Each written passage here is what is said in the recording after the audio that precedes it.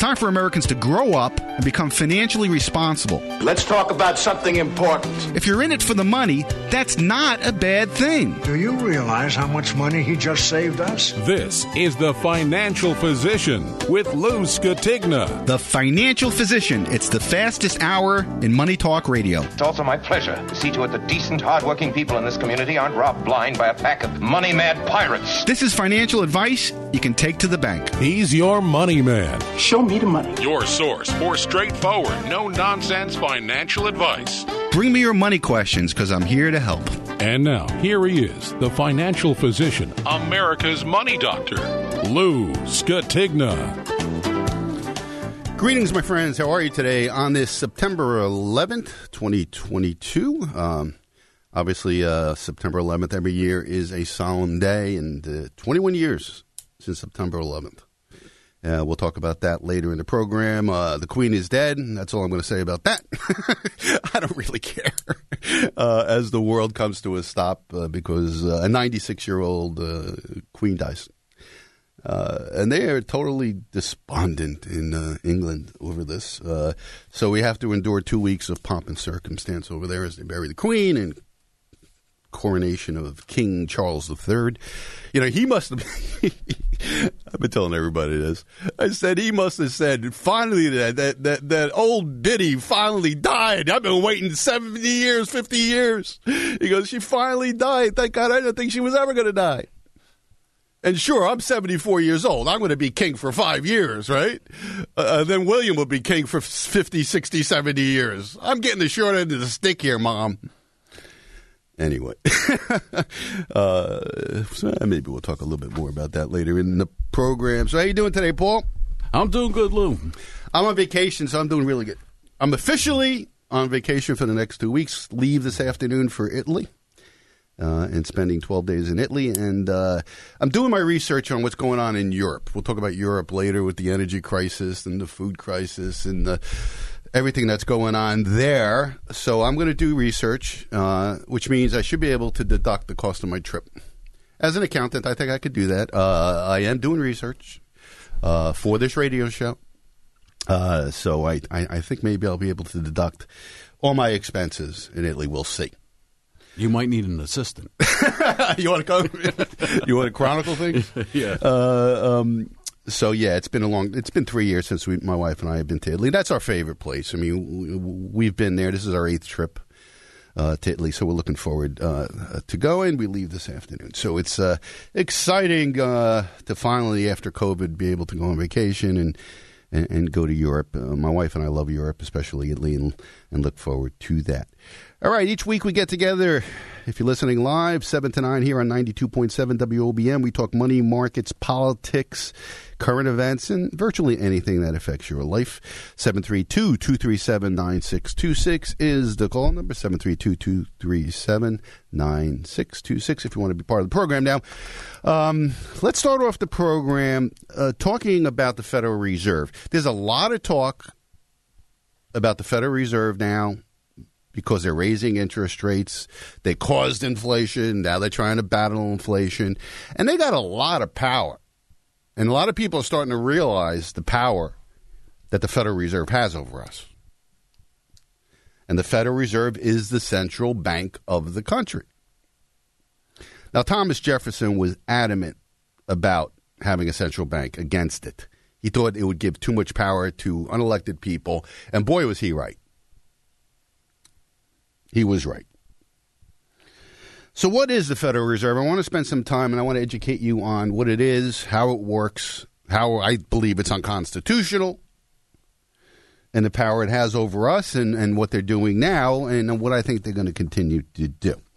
So the Federal Reserve is the central bank of the United States, also known as the Fed in short, and it is in charge of a number of things. Monetary policy. What's monetary policy? Monetary policy is interest rates. They control what's called the federal funds rate, which we'll get into in a second. They supervise and regulate the banking system. They regulate financial institutions. They try to ensure the stability of financial markets. But they have a dual mandate. There's something called the dual mandate. What's their job? Well, their main job is to control inflation and to have maximum employment. And they do that through their monetary policy, which gives them a lot of power. So say the economy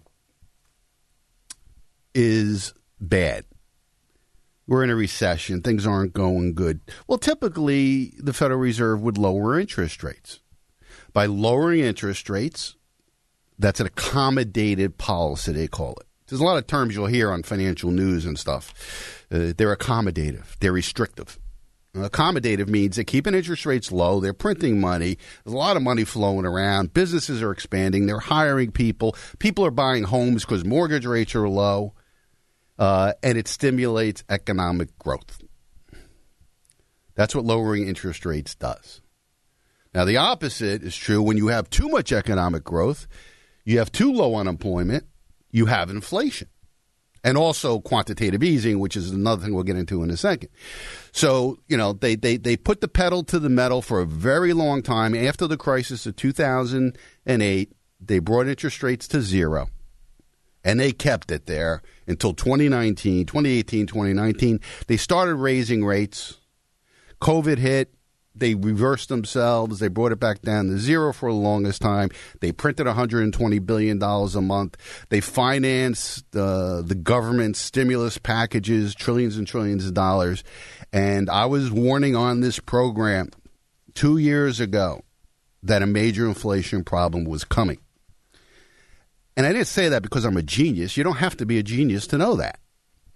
All you have to do is be a historian and read economic history. You can't create money out of thin air to the proportions that we did without the equal amount of economic growth.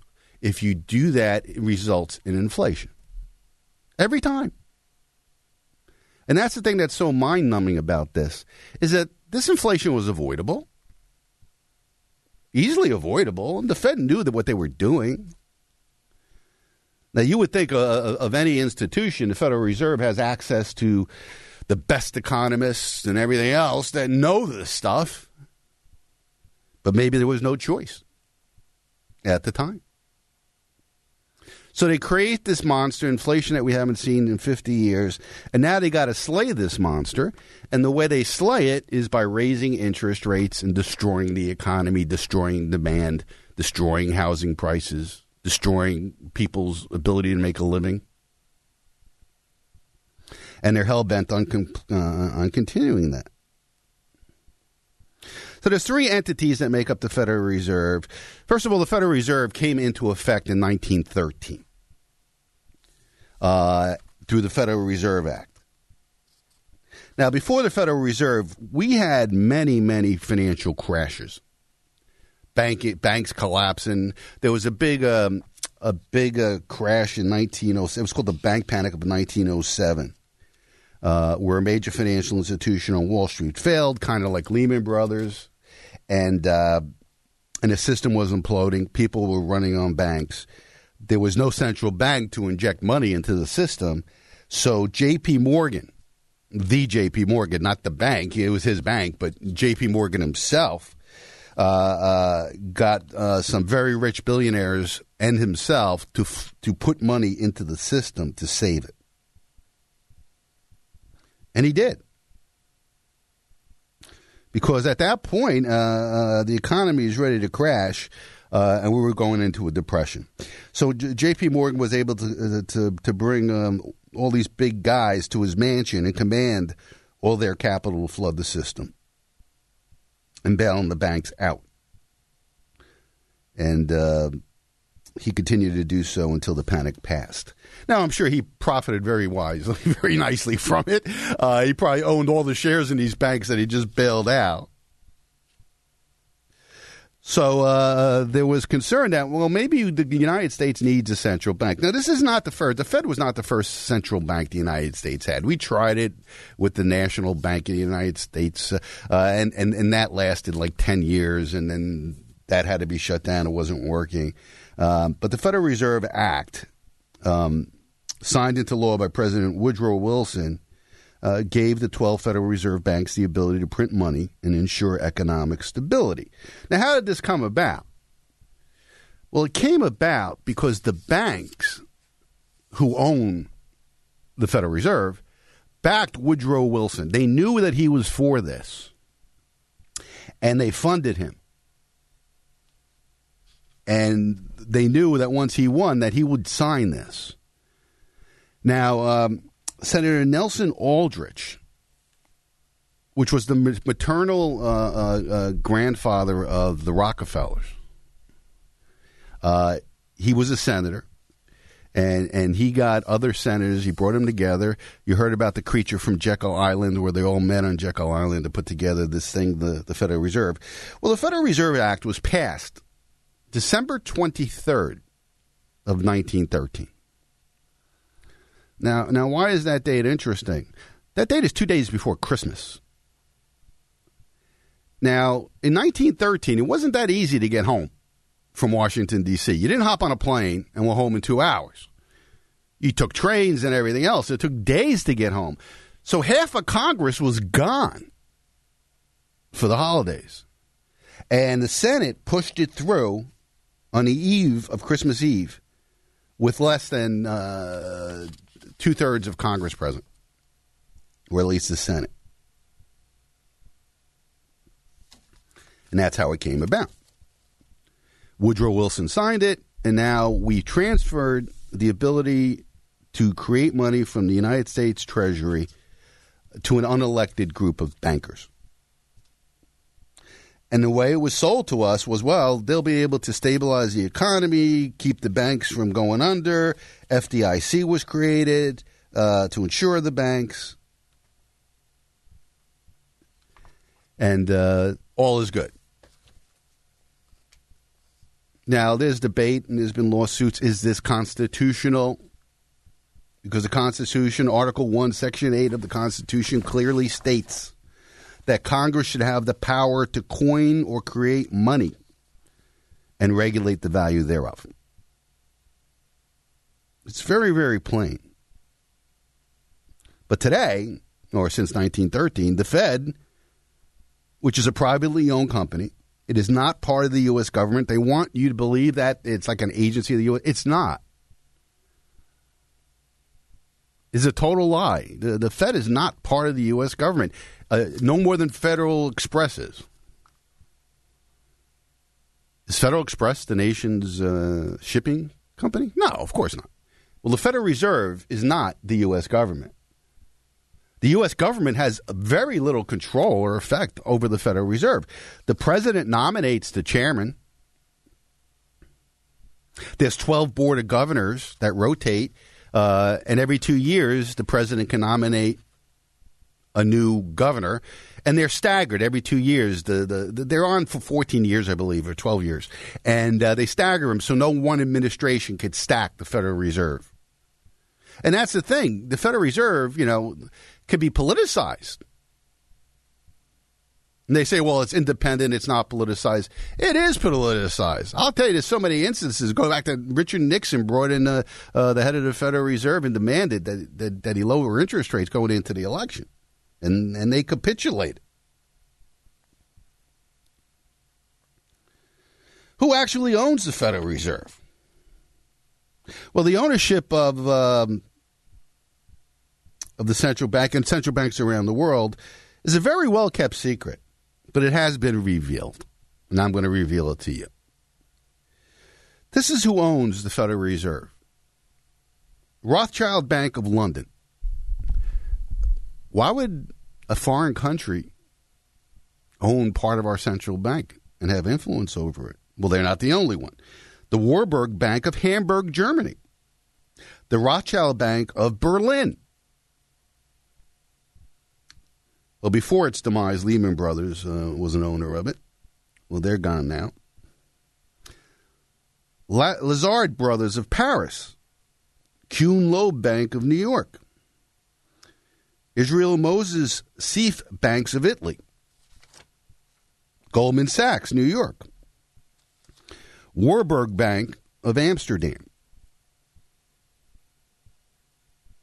Chase Manhattan Bank of New York. So these bankers, you can see half of them are European. And these bankers are connected to the London banking houses, which ultimately control the Fed. So England lost the Revolutionary War with us, and now they're controlling us through our banking system over the years. Isn't that interesting? So the Federal Reserve is at the behest of the banks. They do not work for the people. The Federal Reserve works for the banks that own them and do everything they can to enrich those banks.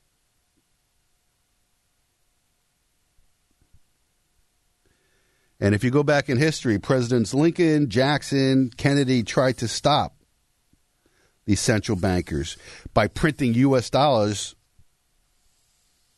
outside of the Fed through the Treasury. What happened to these people? Ask John F. Kennedy. He was very anti-Fed. And you don't mess with the bankers. Money is power. Remember that. You know, the Fed's books aren't open to the public. Congress has yet, since 1913, yet audited it. So they have a lot of power. They're very independent.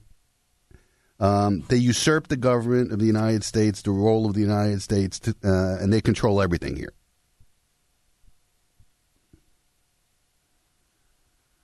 And there's no men, there's no body of men more entrenched in power than this arrogant credit monopoly, which is the Federal Reserve and the Federal Reserve banks. These criminals have robbed this country of more than enough money to pay the national debt to zero. They've robbed it. The government of the United States permitted the Federal Reserve Board to steal from the people of this country. And they still do. Think about it. It must be nice to be able to print money. If you or I did it, we go to jail. But the Fed is the biggest counterfeiting operation the world has ever seen. Oh, and by the way, the people who enacted the Fed shortly thereafter started the IRS a few months later.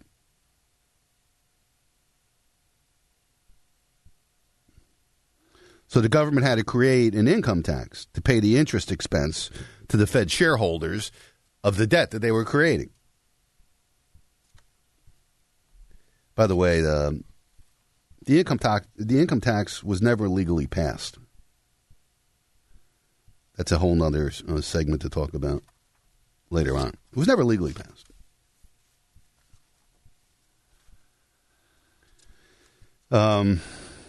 There's an old quote from Amschel Rothschild.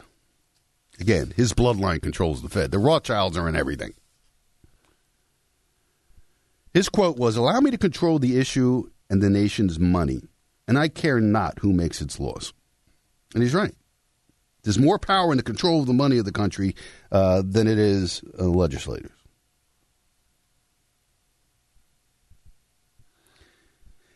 He went on to say, "For if one unscrupulous group is allowed to print the nation's money, it could eventually use that money to gain control of the press and the politicians, and thus gain control of making the nation's laws and finally control the nation itself." Wow. That's Rothschild telling you that. And that's exactly what's happened.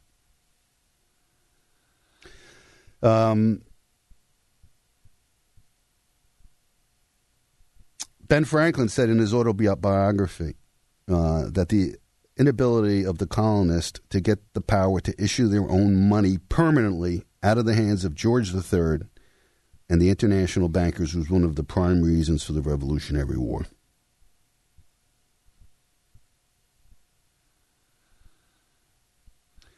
Thomas Jefferson said, quote, I believe that banking institutions are more dangerous to our liberties than standing armies.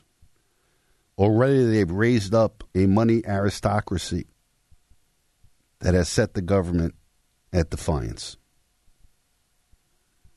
The issuing power of money, he said, should be taken from the banks and restored to the people to whom it properly belongs. And at the time, he's talking about the Bank of England.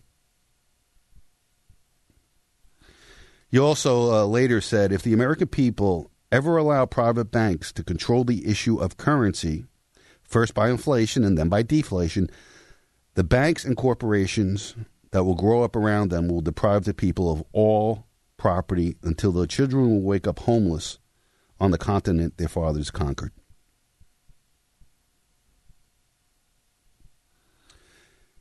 Charles Lindbergh, he became a congressman after his flight.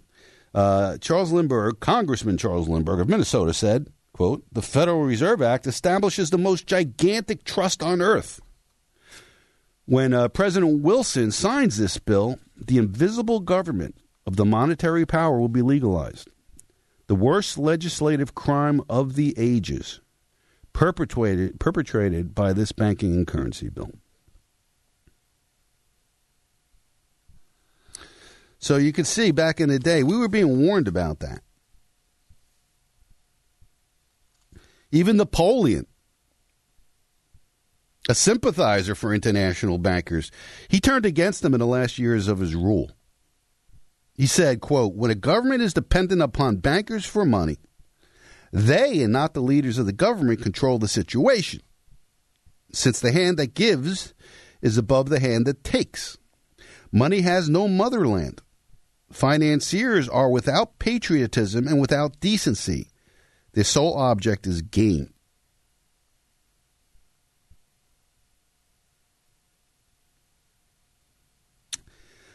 So you could see the controversy about the Federal Reserve. And it goes on today. And they have total power over us. Now they've been very aggressive in raising interest rates. After causing the inflation that we're living through now, through quantitative easing, $120 billion a month of printing money. I mean, how did they think this wasn't going to wind up with inflation?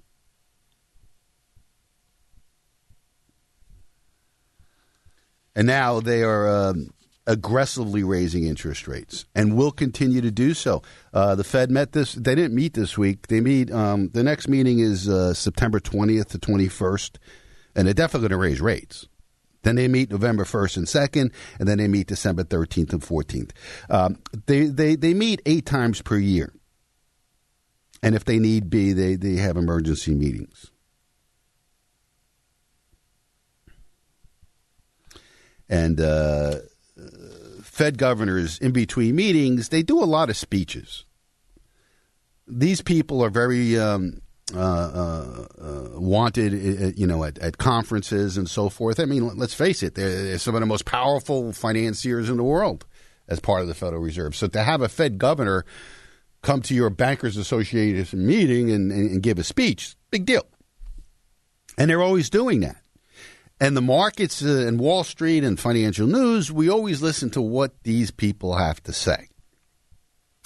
Because they're voting members of the Federal Reserve. I mean, they're going to be in that meeting on September 20th and 21st, and they're going to make a decision on interest rates and what's going forward. So you want to hear what they have to say because it's indicative of what the Fed is going to do, or predictive. And this week, no less than 5 or 6 Fed governors came out, and all of them were hawkish. That's another term that's used when we talk about the Federal Reserve.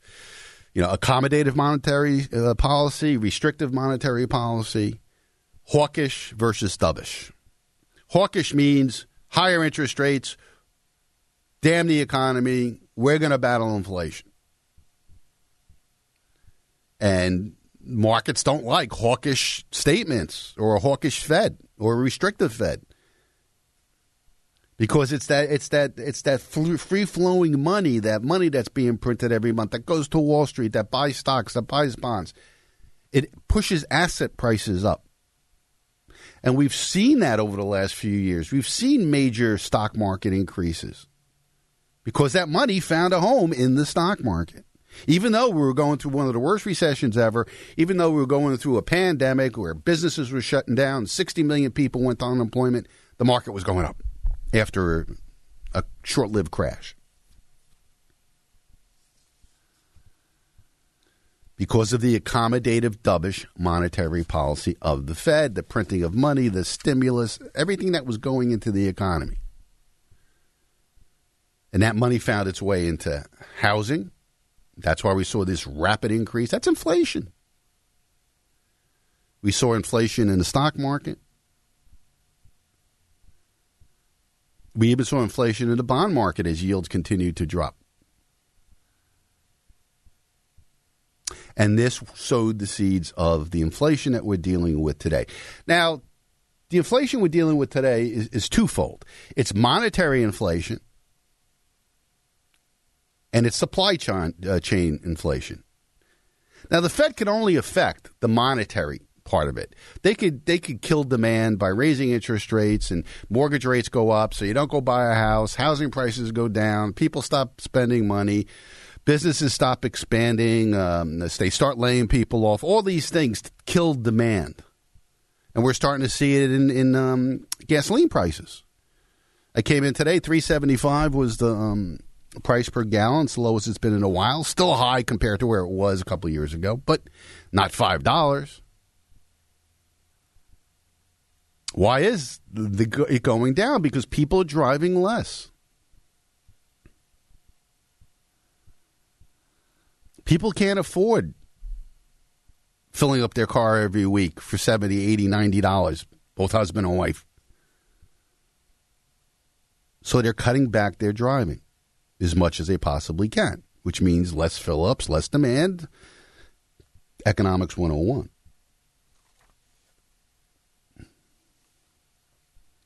But inflation is still high. This coming week, we'll get the CPI and the PPI. We'll see what that looks like. My guess is it won't be terribly bad because of the decline in energy prices that we continue to see here. Meanwhile, everything else is still going up, groceries, meat, grain. But the Fed can only affect inflation to a certain extent because of two other factors. The supply chain issue. If you're just not getting stuff in, the price of it's going to stay high. I don't care where the Fed puts interest rates. If you have food shortages, and we'll talk about that later. I mean, we're going to have major food shortages around the world due to crop failures, supply chain issues, the war in Ukraine.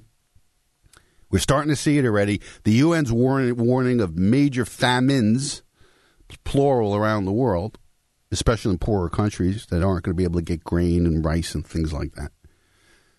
No central bank in the world is going to change that. It's not going to make magically, a 40% decline in rice production reverse itself. You can't do that with monetary policy. Also, you have this little pesky thing, which is called the budget deficit of the U.S. government. If we have a budget deficit, we have to borrow more money. Nobody's buying our bonds because nobody wants them.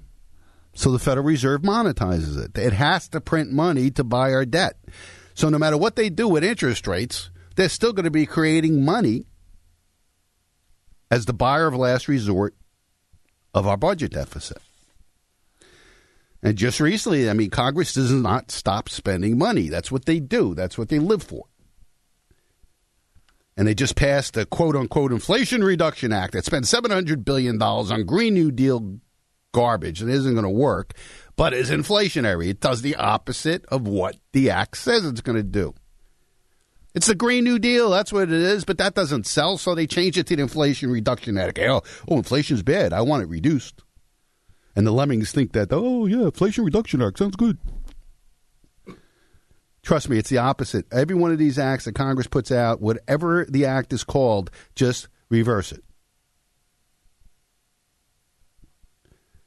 It's the Inflation Acceleration Act.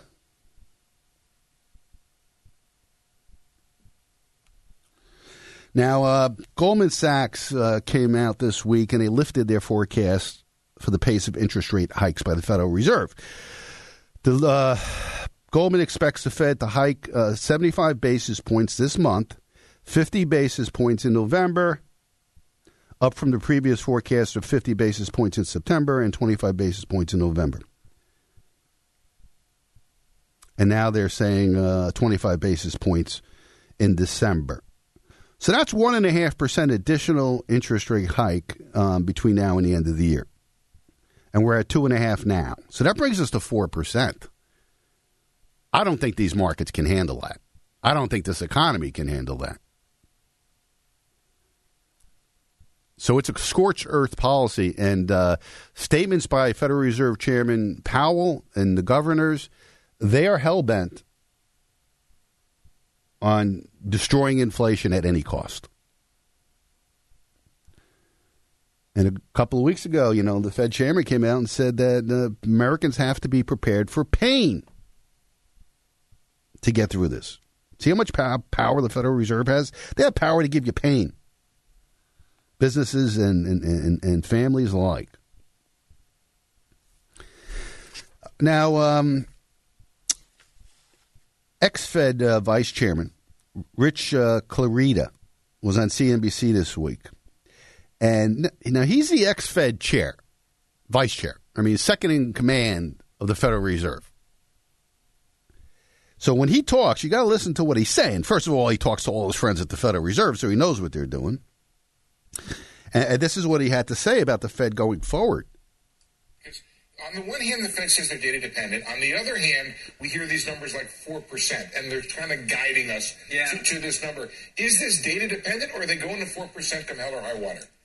Well, I think they're going to 4% hell or high water, if I had to put it into two boxes. They are data dependent, but that's why they're going to 4%. Steve, inflation is way too high. Inflation was way too high last year. The Fed had a lot of company, and I was part of it in getting the inflation forecast wrong. But job one, and really I think of the Fed right now, until inflation comes down a lot, the Fed's really a single mandate central bank. The chair made clear the Fed knows that if you squander price stability, it's very hard to achieve and sustain maximum employment. So I think that they are data dependent, and the data's inflation is too high, so I think they're going at least to 4%. All right, so we're going to 4%. He knows better than anybody. And he said that right now the Fed has a single mandate. Remember I told you they have dual mandates? Keep inflation low and maximize employment. Well, he's saying that the maximize employment part of it, they're not even looking at that right now. If the unemployment rate skyrockets here, they don't care. Because they're a single mandate central bank right now, which is to battle inflation. And the scariest thing about this is that once they get their interest rates to where they're going to get them, they may have to keep them there for a long time, which means a protracted recession, protracted pain, protracted difficult housing market, difficult stock market, difficult bond market. But a lot of people are saying that by them going to 4%, the economy and the markets are going to get so bad that they're going to have to pivot and say, you know what, we can't do this anymore. We're just causing too much pain. So central bank, the Federal Reserve, very powerful. Questionable constitutionally. Were they constitutionally? Is it a constitutional mandate that they were able to be formed and take away the power of the Treasury to create money? Well, that's been debated for 100 years right now. So far, the courts have upheld it. And why would they upheld it, even though the Constitution says only Congress can do this? Is because they're saying, well, Congress, through an act of 1913, the Federal Reserve Act, transferred their responsibility to the Fed. And since they did it voluntarily, it's legal. Which is kind of dubious at best. All right, let's take a break. 732-237-9626 is the call number. My name's Lou Scotigna. Don't go away. Are you currently retired or planning to retire in the next 5 years? Hey, Lou Scatigna here, certified financial planner, personal finance author, president of AFM Investments, and host of The Financial Physician. Why not join me for a comprehensive financial review at my downtown Toms River office? Banks are paying virtually nothing, and the stock market has become a risky casino. But there are ways to achieve reasonable returns without taking on big risks. Let me show you how. During our meeting, I will determine your net worth, find ways to maximize your income, and minimize your taxes. I'll review your estate plan and discuss strategies to protect your estate from nursing home costs. Managing your finances is more complicated than ever, but you don't have to go it alone. So make your no-obligation appointment today by calling 732-905-8100. That's 732-905-8100. Securities transactions through Lee Baldwin & Company, member FINRA and SIPC. Registered advisory services through Fortitude Advisory Group. Do you have a home to sell? Do you need to buy a home? Or maybe you would like to consider a career in real estate? Well, you need to contact my brother, Mark Scatigna. He's the broker manager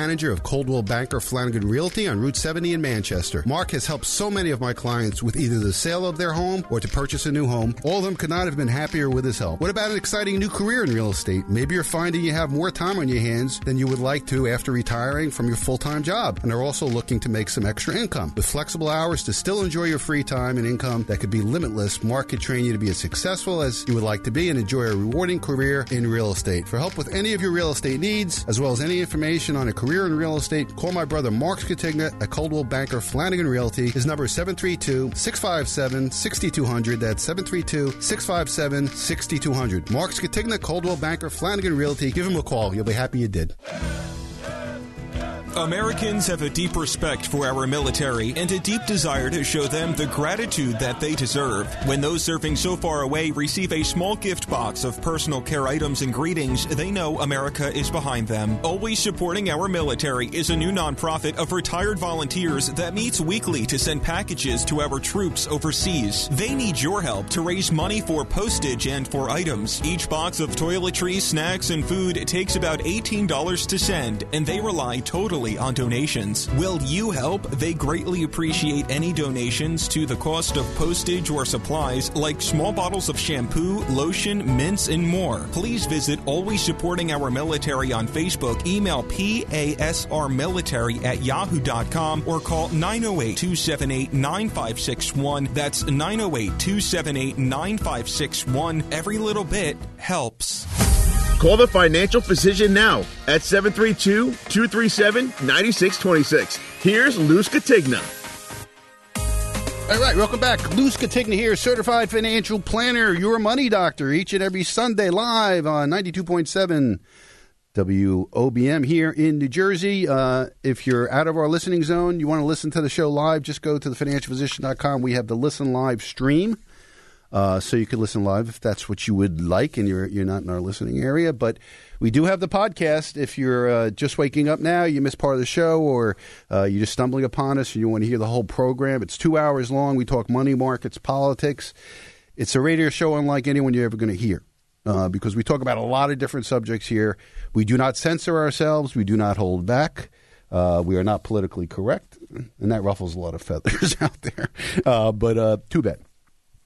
We always get the this is, I think today, Paul, is the 22nd anniversary of the show. We started, I believe it was September 11th. Or it could be September 17th. I don't remember the exact date, but it was mid-September of 2000 was our first show. Do you remember the Howell Broadcast Center they used to have? Yes. Yeah, yes, that's where I started. I'll never forget that first day in the AM station in Howell. Then we went to Bayville. That's when you and I had our time together for 10 years or so. I don't even know. Yeah. You're the longest running producer of the show with me, way back in the day. And following Bob Levy's Topic A, 11 to 12 for the longest time. Then we moved to 104 point. What was that? 104.1? 4. That was still WOBM Beach Radio. We were there for a number of years. And now we moved over to 92.7 WOBM, the flagship station here of Town Square Media on the Jersey Shore. So we've been all over the place in all different time slots and everything else. But here we are, 22 years later, doing a show. I guess now this is the longest running program on WOBM. That's still running anyway. And we love doing it. We love coming in and every Sunday doing this. It's obviously been a tradition for me. My Sundays have always been this program. And for many of you listening over the years, this has been part of your tradition as well. And Breakfast with Lou is what you did on Sunday morning or listening to me on the way to church or out of church or whatever. But many of you miss part of the program, especially since we went 2 hours about 4 or 5 years ago. You're going to church, you're sleeping, whatever it is. We start pretty early at 7 o'clock.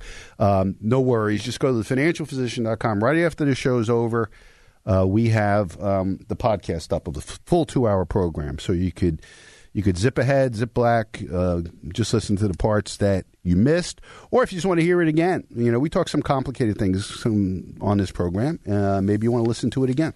Just go to thefinancialphysician.com, where we have the podcast, the number one podcast on Podomatic when it comes to finance. And every week we have a new record number of downloads. And we appreciate that. We appreciate you sharing the show with people that you think can benefit by it. Because we bring you information here on this program that you're not going to get on mainstream media. You're not going to get it. Right? And everything I say on this show, I have backup documents and articles and things.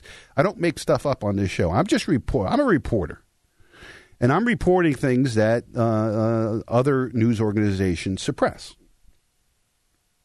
censor, omit. We don't have that governor here. We don't censor ourselves here on The Financial Physician. We talk about everything, and I give you my opinion on it. And that's why people have been listening for so long. That's why this show is still here 22 years later. And now that we're on WOBM 92.7, we have a whole different audience now. Many of you on this station never even heard of me on the AM side. So you're getting the first taste of this program, and hopefully you'll be regular listeners to the program. But the easiest way to listen to the program is the podcast. It's there, available for weeks. Not that you're going to want to listen to this 3 weeks from now, but Sunday, obviously, we get the most downloads of the show, and then during the week, it kind of peters out towards the end of the week, and then it pops up again on Sunday. So anyway, I don't care how you listen to our program. You listen live, you listen to the live stream, you listen to the podcast. Just make sure you don't miss a minute of The Financial Physician. The phone number here is 732-237-9626. We love when our listeners participate in the program, either with a financial question or a comment on what's going on. Now, after 3 bad weeks in the stock market, we finally got a bounce this past week. The markets were very oversold and due for a correction to the upside, and we got it. We had a few really good days late in the week in the market. The Dow for the week was up 2.66%, still down 11.5% for the year, but certainly significant upward move last week. S&P 500 even better, up 3.65%, still down 14.66% for the year. The NASDAQ up 4.14%. Down 22.5% for the year. Now, one thing that was concerning this past week, and I was surprised the stock market went up in the face of what the bond market was doing. The 10-year U.S. Treasury, after hitting as high as 3.35% on Thursday, closed the week at 3.32, the highest close in many, many years. On a 10-year Treasury bond. If we look at the 2-year Treasury bond, the yield's even higher, 3.56%. Then that's unusual. That's called an inverted yield curve, where shorter-term bonds yield more than longer-term bonds. During normal times, the further out the maturity of the bond goes, the higher the yield is. And the yield curve goes up. So further out you go, the higher the interest rate is. The 30-year pays more than the 10-year. The 5-year pays less than the 10-year, but pays more than the 2-year. The 2-year pays less, all the way down to Treasury bills. But right now, we have what's called an inverted yield curve, where shorter-term debt of the U.S. government has a higher interest rate than the 10-year or anything else. And this is very concerning to markets, because when you have inverted yield curves, it is portending a severe recession, or at least a recession. Almost every recession was preceded by the inverted yield curve. We're in a recession. We've had the first 2 quarters of this year were negative. That's the definition of a recession. But again, the administration wants to redefine everything, so it's not really a recession to them. Don't believe your lying eyes, but it is. And it's going to get worse because the Fed, as I stated, is going to continue to raise interest rates. They raise interest rates to 4% between now and the end of the year. We are going to be in one of the worst recessions and housing collapses and employment collapses this country's ever seen. Believe me when I say that. Trust me on this. We'll be talking about it in January and February. But again, they're hell-bent on doing it.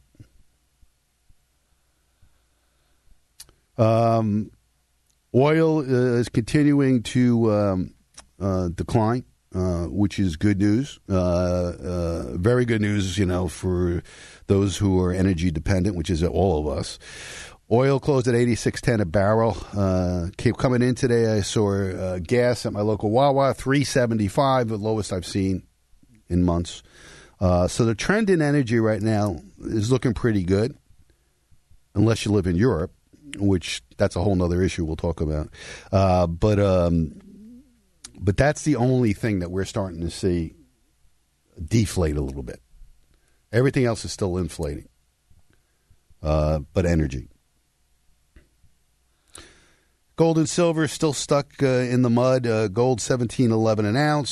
Silver $18.84 an ounce. I mean, ridiculously. Silver's the cheapest asset on the planet. If you're looking for something that's cheap, I'd go get some silver right now.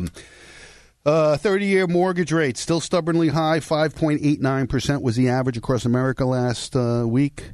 And think about it. We had sub 3% mortgages not long ago. And it's making a difference. Housing is imploding right now. People are lowering prices. We went from people overbidding the asking price substantially just in the spring to now people lowering their prices, trying to dump their homes. And we're going to see a major problem in the housing market.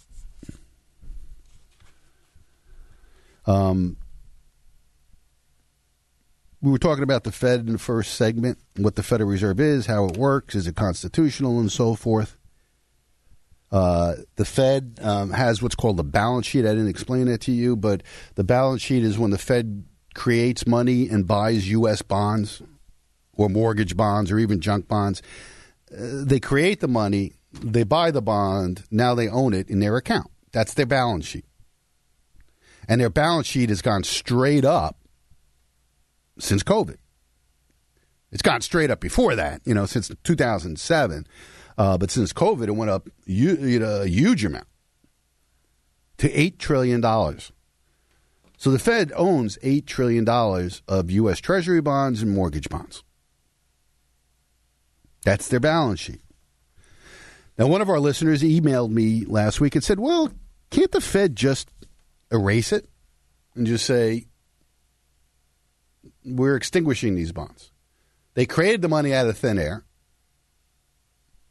Why can't they just say, we're just going to extinguish these bonds?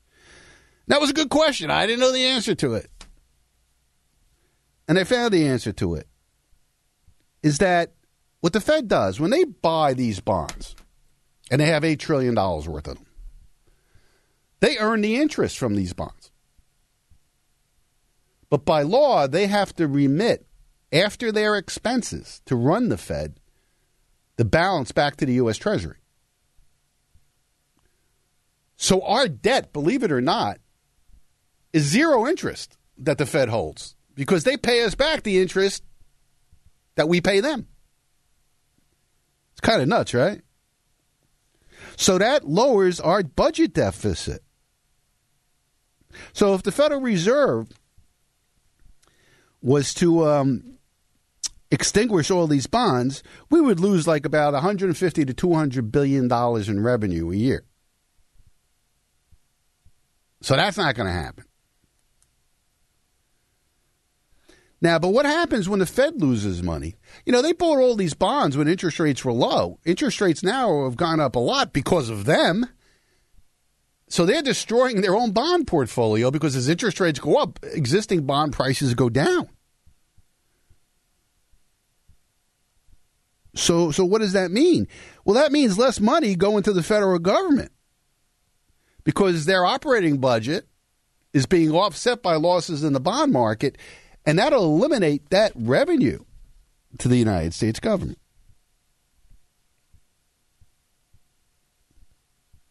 And we're moving into a period going into 2023 where the Fed was likely to lose a substantial amount of money. And it would be the first operating loss since 1915.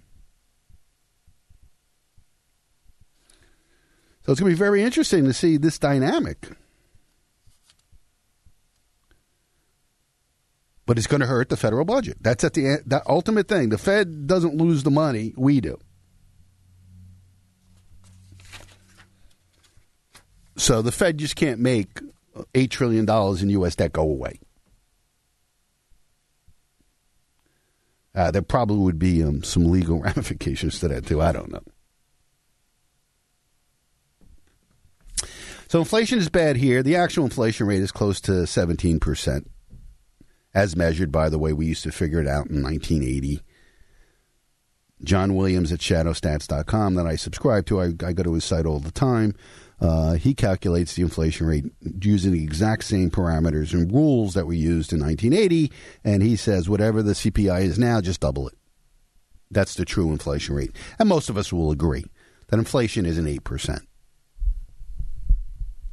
Especially when you see the prices of individual things like groceries and meat and cereal and oil and all that stuff. But if you think inflation is bad here, it's bad worldwide. And certain countries now are really having a problem with it. Inflation in the Southeast Asian nation of Laos spiked to 30.1% on an annual basis last month. August inflation was roughly 5 percentage points higher than the 25.6% inflation rate posted in July. In August, a year ago of 2021, the inflation rate was only 3.81%. Wow, that's a big increase in inflation, huh, in 1 year? Well, let's look at some of the components in Laos that's really causing this inflation. The cost of gas, electricity, water, and housing rose an average of 20.5%. Food and non-alcoholic beverages saw a 30.2% increase. The price of rice rose 35.2%. Now, rice is a big story here.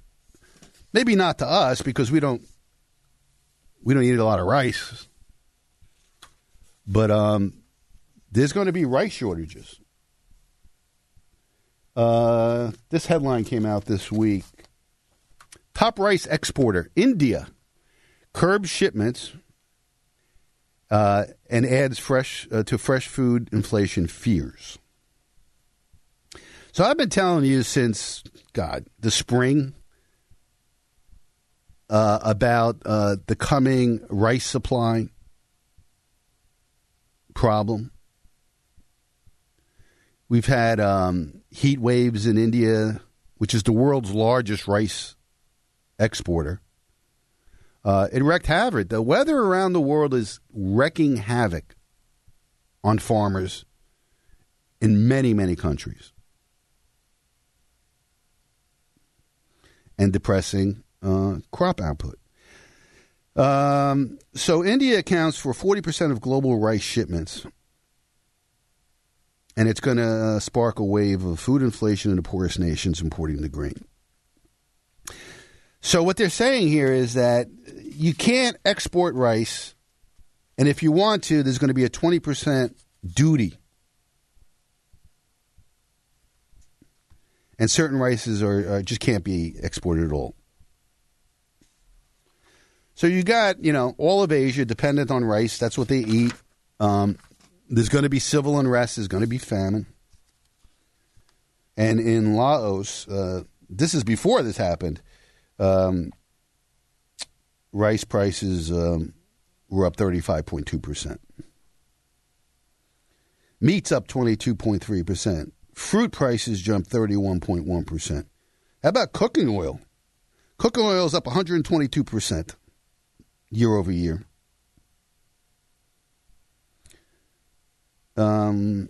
Eggs, which were available for the equivalent of $2.56 per box in April, are now priced at $3.52.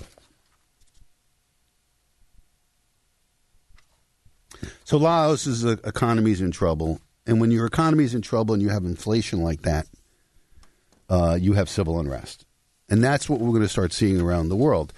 People, when you can't feed their kids, you have that civil unrest. Now in Europe's going to be a big story this year. I mean, I think it's being underreported. I mean, Russia has pushed Europe into an inflationary depression and a currency collapse we've seen, especially against the dollar. It's just amazing what Europe has done to itself.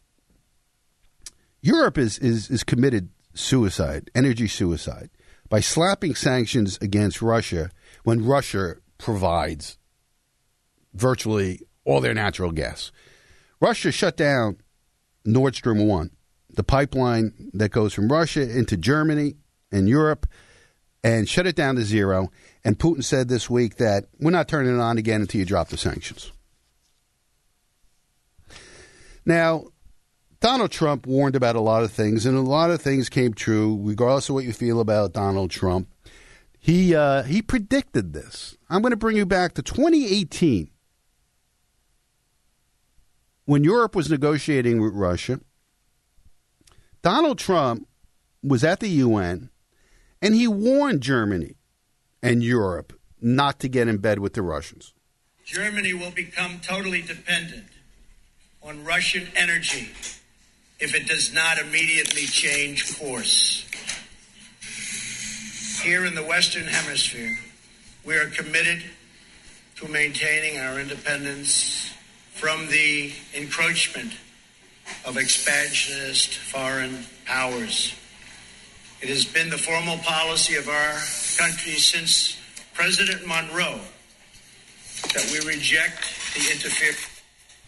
All right, so boy, wasn't he the soothsayer? And you know what? I was watching a video yesterday while he was saying that. The German representatives at the UN were giggling. They were laughing. As if, yeah, who was this guy? What's he talking about? And what's happening now? Exactly what he predicted. He predicted a lot of things that are coming true. That if Biden was elected, what would happen? The border would be wide open, inflation would come, stock market would crash. He was right in a lot of things. Boy, I missed the boy. Maybe we'll see him again sometime. Although there's a whole full court press to destroy him and anybody who follows him. We'll talk about that after the break. But Putin has put Europe in recession. People are going to have to decide in England and Germany and everything. I mean, their electric bills and their gas bills are just astronomical. And people are saying, I'm going to have to decide whether I'm going to be heating or eating. And Europe is moving into emergency policies, mandatory cutbacks in energy use. Well, you don't have to mandate it because people aren't going to be able to afford it. They're going to be cutting back themselves. But what you're going to see in Europe, you're going to see a terrible winter in Europe. Let's hope that it's not super cold. Because they don't have the fuel. What happens when you run out? Forget the price of it. People are lining up at coal mines to get a ton of coal. People are chopping wood. We're going back to the 1800s in Europe. You have wholesale industry shutting down. The second largest steel producer in the world in Europe is shutting operations because of the energy prices and the cost of operating and energy shortages. What's this going to do to the European economy, the European currency, European banking system? That's another story we're going to hear about. Some of the shakiest banks in the world are in Europe. Deutsche Bank, Commerzbank. What's going to happen to these banks that were in trouble prior to this? Watch Europe. Now, I'm going to go there and I'm going to do my little research this week so I could deduct the cost of my trip. And I'll report to you when I come back. Oh, by the way, programming note, next week we're going to have a pre-recorded show. We'll have some of the best of Lou from past shows, and I'll be pre-recording some parts of that as well. So tune in. We're going to have a really good show next week. I've cherry-picked over the last year some of the best segments we've had on the program. All financial, all informational, and I think you'll like the show that we put together for you next week. And 2 weeks from now, I'll be back live, and I'll report to you what's going on in Europe. All right, top of the hour, 732-237-9626. If you want to join our program, my name's Lou Scatigna. See you after the break.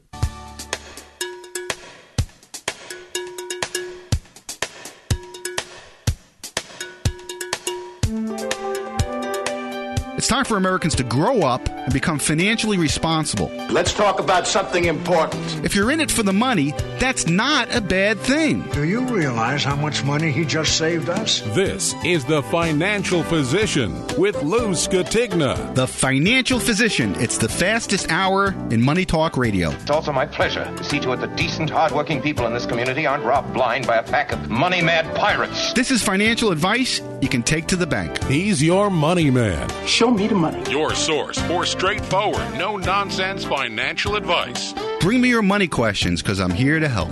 And now, here he is, the Financial Physician, America's Money Doctor, Lou Scatigna.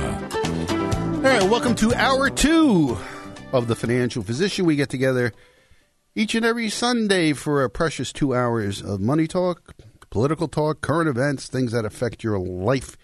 We talk about it all here on the Financial Physician.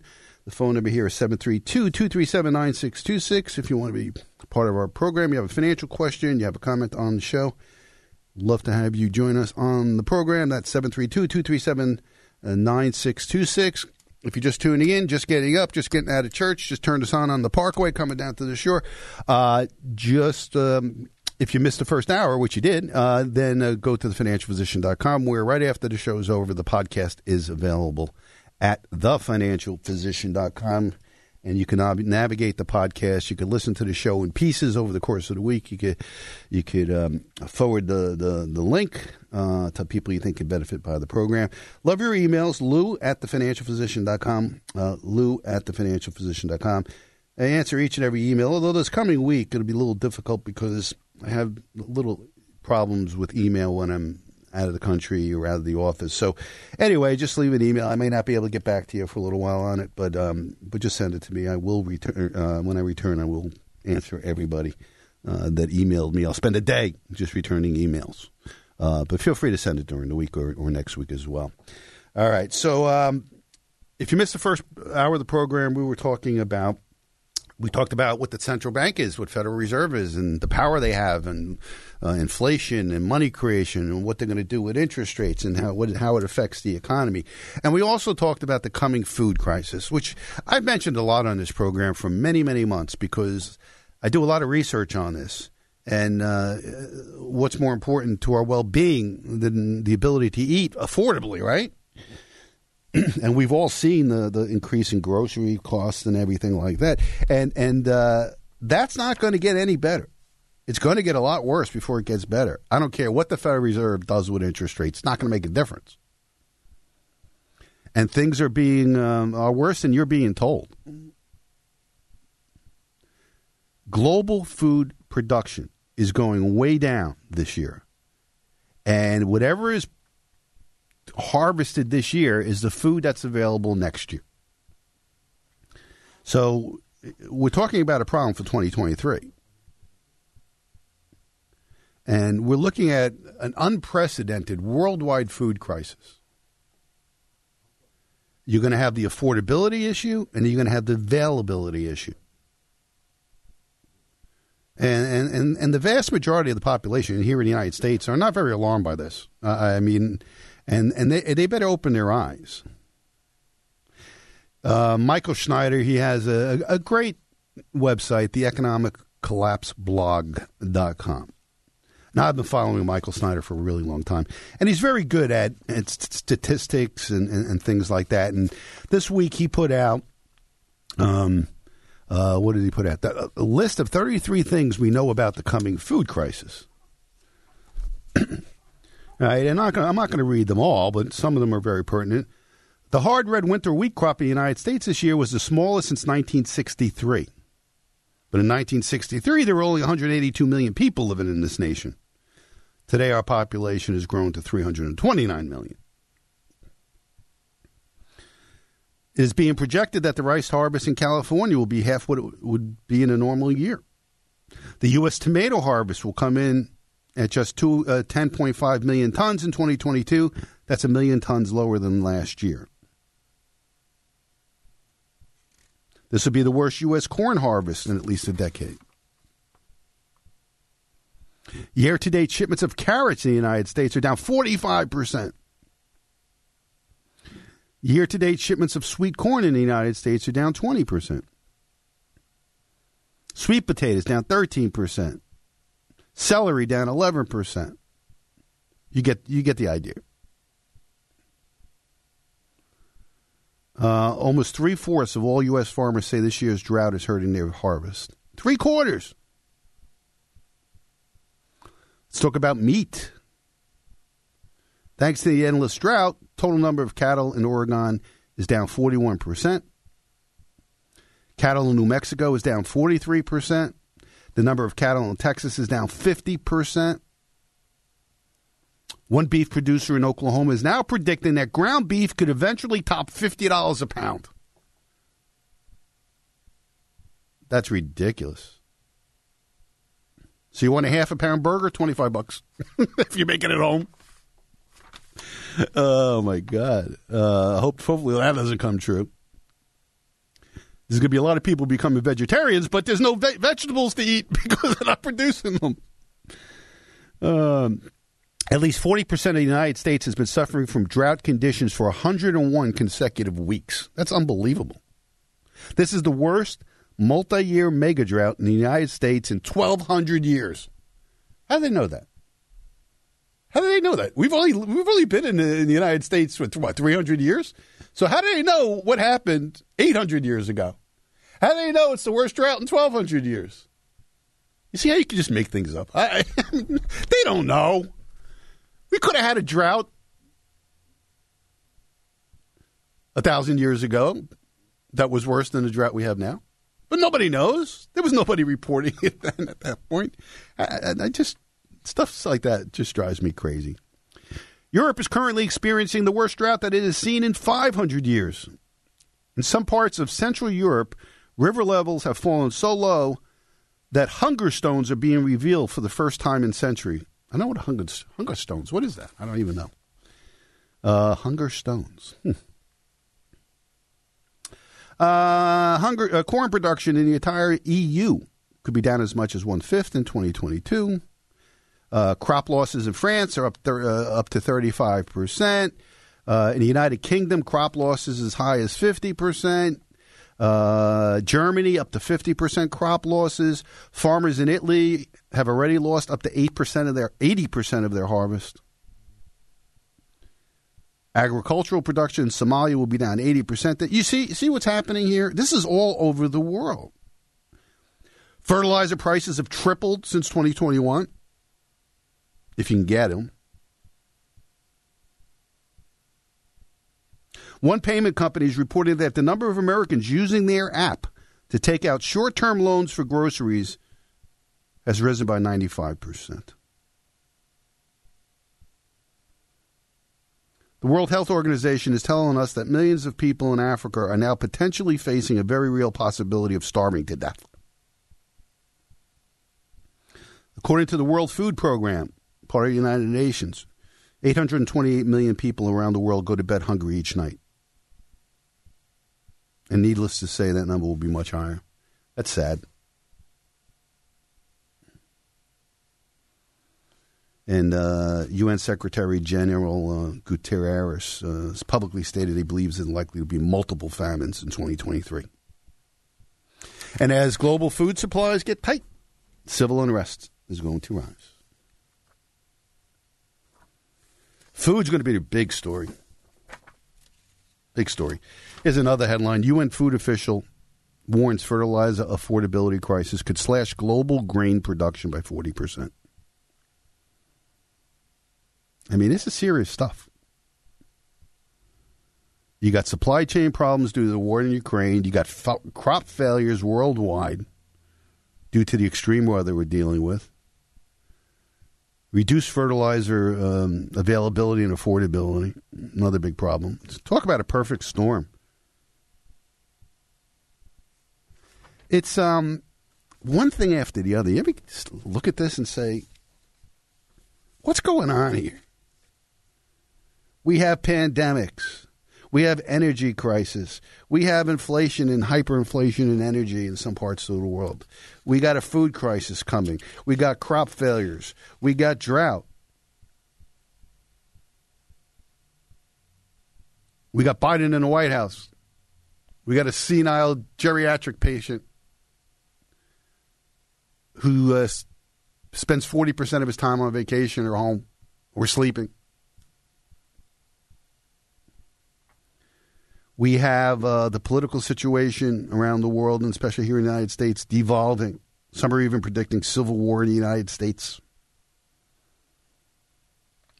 The Biden administration and Biden himself is demonizing Republicans as a threat to democracy. Pretty scary stuff. Is this random, though? Is this all happening just by coincidence, all at the same time? The threat of nuclear war in Europe, the threat of China going into Taiwan, which is going to happen. It's like one thing after the other. The next thing I expect is an asteroid.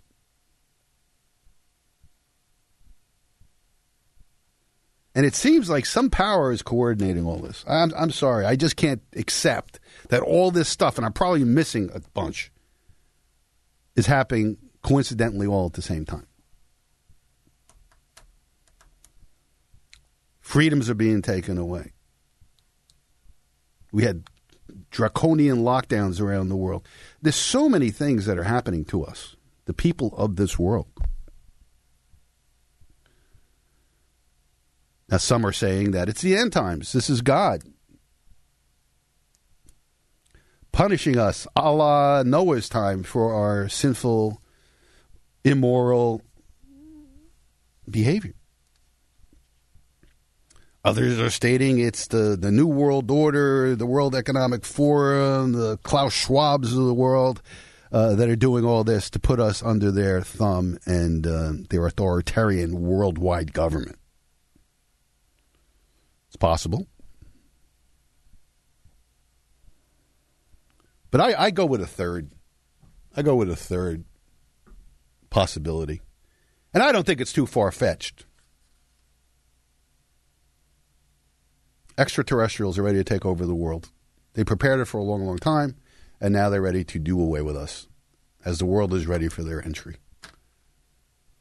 Don't think, oh, Lou's lost it now, all right? I'm telling you, it's possible. I'm not saying it's true. But it wouldn't surprise me. I'm a big believer in extraterrestrials. I'm not that arrogant to believe that we Earthlings are the only species in the universe. I don't believe that. I mean, look, we see UFOs all the time. I mean, even the United States government has admitted that we have videos, and they're only telling us a little bit about it. So don't tell me it's not possible. There's been enough movies made of it and stuff. Predictive programming, maybe. I don't know. But if I was, going to take over a planet that's full of 7 billion creatures that, I can't commingle with, we're going to eliminate them. And if we're so far advanced, we could affect the climate and destroy their food supplies. We could, through our lackeys, human beings that are working for us, thinking that they'll be saved afterwards, which they won't. We'll kill them after we're done with them. Is orchestrating the pandemics to try to kill people, the vaccines to try to kill people. I don't know. possibility. My wife's going to say, what are you talking about UFOs for? You're a nut. Anyway, our phone number here is 732-237-9626. Let's go to Diane in Wall. Diane, how are you? Hi, Lou. Before I ask my question, I want to say I hope you have a great vacation because you deserve it. You help so many people. Oh, I'm going to have a great vacation. You know what? My goal on this vacation is to gain 10 pounds. If I don't come back 10 pounds heavier, I didn't do it right. You know what I mean? I'm going to eat everything. I'm going to eat pizza. I'm going to eat pasta. I'm going to drink wine.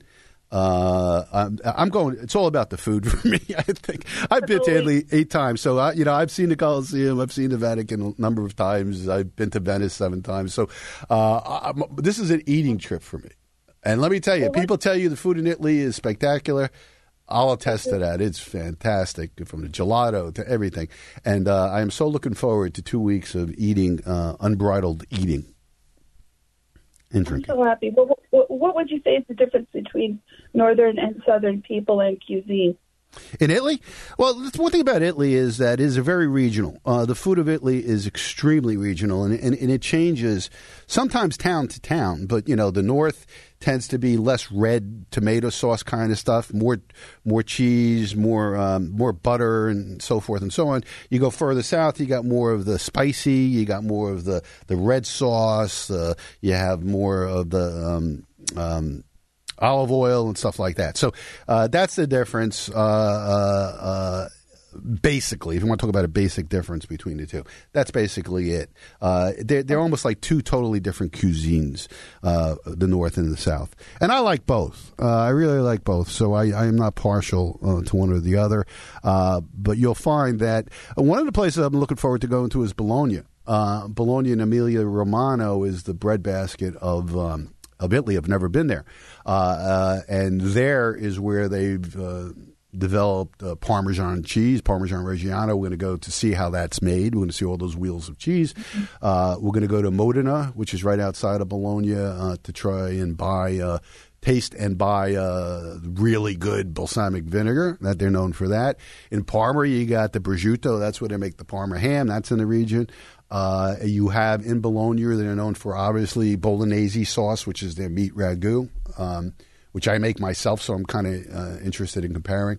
Tortellini, lasagna, ravioli, all that stuff was developed in that region, and they're masters at it. So mortadella, cheese, cold cuts and stuff, ham, all that kind of stuff. So I'm looking forward from a culinary perspective to go there as well. And then we end up in Venice, which is more fish and stuff like that. So anyway, that's going to be my Italian trip, and I'll report to you when I get back how good. Hopefully there'll be no incidences. I tend to have an incident every time I travel Italy.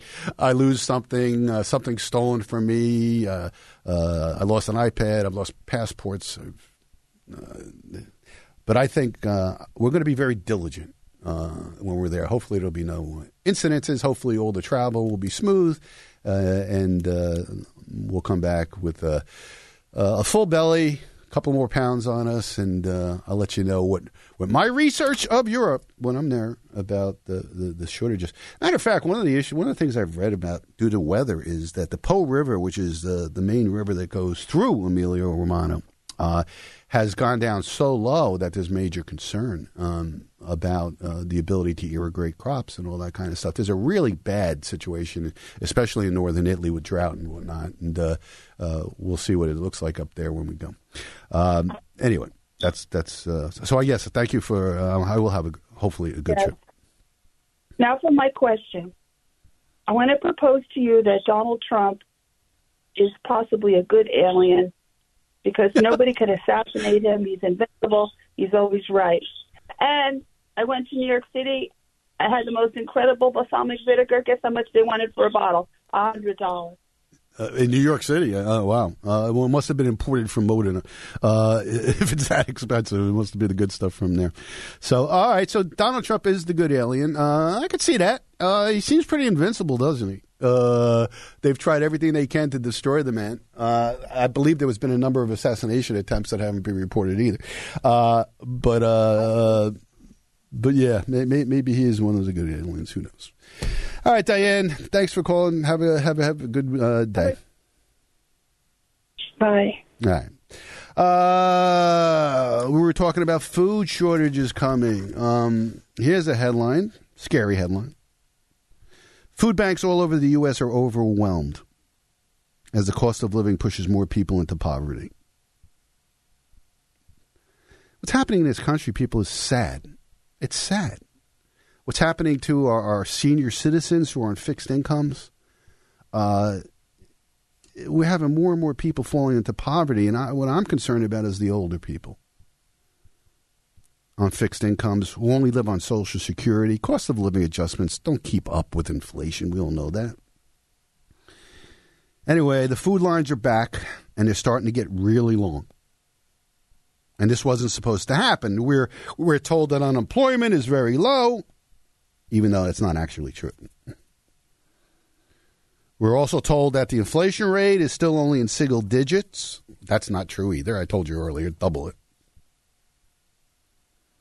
But all over the country, we're seeing middle-class Americans are getting absolutely eviscerated due to the cost of living crisis. And a number of them are turning to food banks, people who have jobs, people who've never gone to a food bank before. And we're seeing very long lines at food banks in major cities, coast to coast. We're also seeing long lines in rural areas like Montana. We're seeing less donations to food banks. People have less money. They're struggling. You can't donate to a food bank when you're on the line for the food bank. Our numbers have definitely been increasing, Ann Bomer, co-manager of the Columbia Falls Food Bank, said. There's been an influx of people and a shortage of supplies. The Columbia Falls Food Bank is now overwhelmed by the level of demand that it's experiencing. And unfortunately, the same thing can be said for countless other food banks across the country. So they're understocked and overwhelmed with people that want help. And I tell you, we should never, ever look down on people who need to use a food bank. Never look down on them. There, by the grace of God, go you. And a lot of people, like I said, for the first time, are using food banks. Never thought they'd have to do it. Now, people are lining up in cars for miles sometimes. They're coming in early.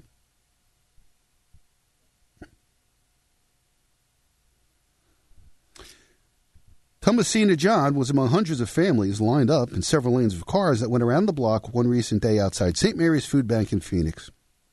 John said her family had never visited a food bank before because her husband had easily supported her and their 4 children with his construction work.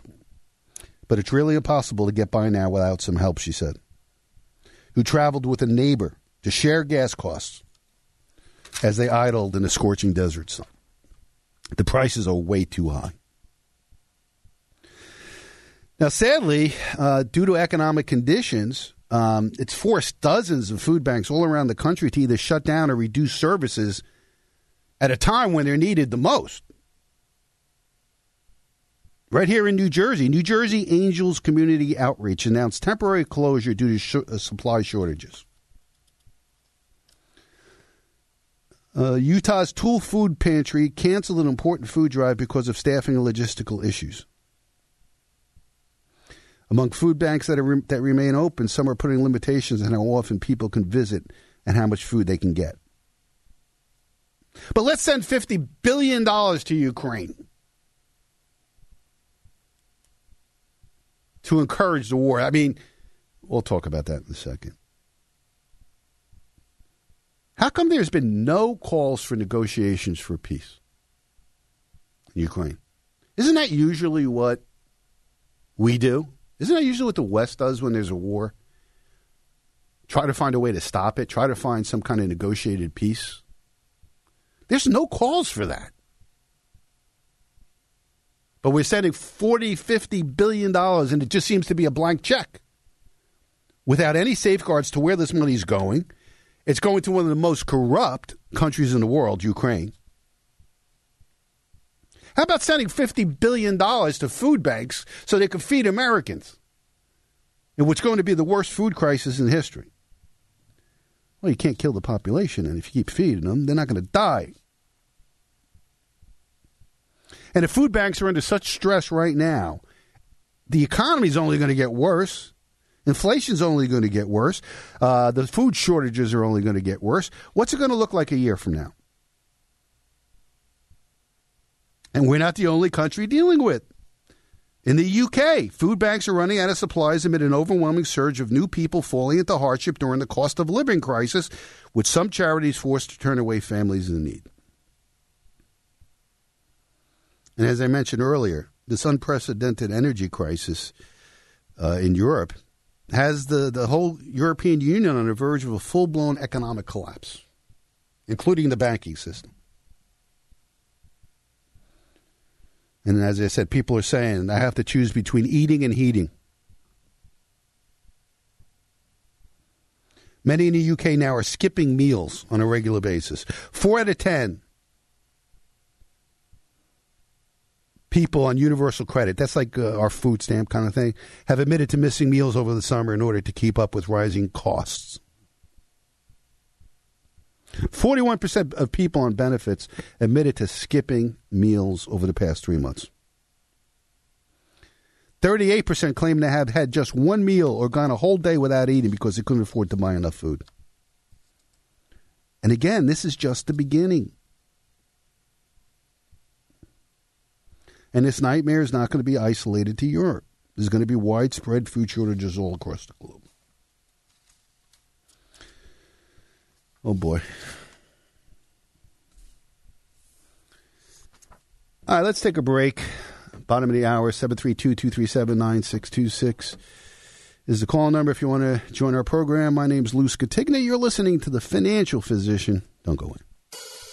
Are you currently retired or planning to retire in the next 5 years? Hey, Lou Scatigna here, certified financial planner, personal finance author, president of AFM Investments, and host of The Financial Physician. Why not join me for a comprehensive financial review at my downtown Toms River office? Banks are paying virtually nothing, and the stock market has become a risky casino. But there are ways to achieve reasonable returns without taking on big risks. Let me show you how. During our meeting, I will determine your net worth, find ways to maximize your income, and minimize your taxes. I'll review your estate plan and discuss strategies to protect your estate from nursing home costs. Managing your finances is more complicated than ever, but you don't have to go it alone. So make your no-obligation appointment today by calling 732-905-8100. That's 732-905-8100. Securities transactions through Lee Baldwin & Company, member FINRA and SIPC. Registered advisory services through Fortitude Advisory Group. Do you have a home to sell? Do you need to buy a home? Or maybe you would like to consider a career in real estate? Well, you need to contact my brother, Mark Scatigna. He's the broker manager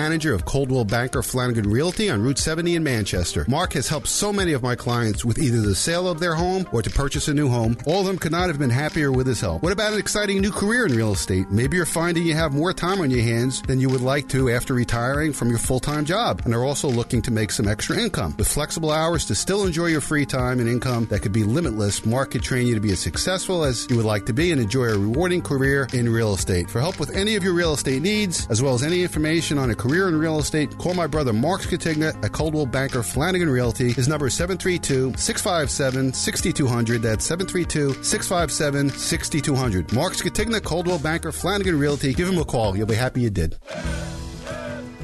Americans have a deep respect for our military and a deep desire to show them the gratitude that they deserve. When those serving so far away receive a small gift box of personal care items and greetings, they know America is behind them. Always Supporting Our Military is a new nonprofit of retired volunteers that meets weekly to send packages to our troops overseas. They need your help to raise money for postage and for items. Each box of toiletries, snacks, and food takes about $18 to send, and they rely totally on donations. Will you help? They greatly appreciate any donations to the cost of postage or supplies like small bottles of shampoo, lotion, mints, and more. Please visit Always Supporting Our Military on Facebook, email pasrmilitary@yahoo.com, or call 908-278-9561. That's 908-278-9561. Every little bit helps.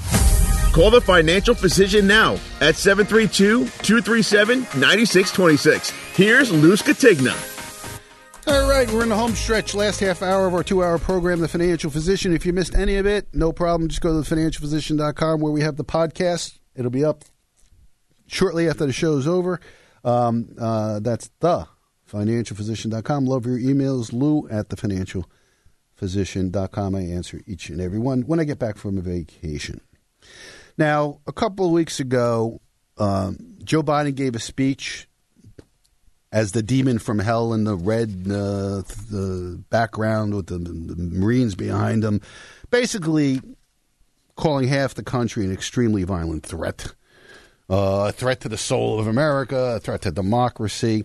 And the feedback from that was universally awful. Nobody's ever heard such a divisive speech, and he's pushing the people. He's trying to. Most people think that the purpose of that speech is to incite violence, and the Democrats know that they're very unpopular. They know that if we have a free or fair election, which is always questionable these days, that they're going to get destroyed in November, 2 months from now.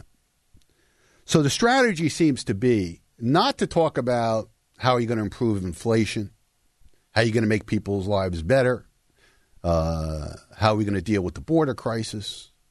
None of that. It's to demonize Republicans and especially anybody who follows Trump. So that's the strategy, and that's why Joe Biden was given his marching orders a couple of weeks ago to basically vilify MAGA Republicans. MAGA, that's the word for Nazi now, So now, through all their outlets and everything, it's over and over again, MAGA Republicans, MAGA, they know how to focus group this stuff.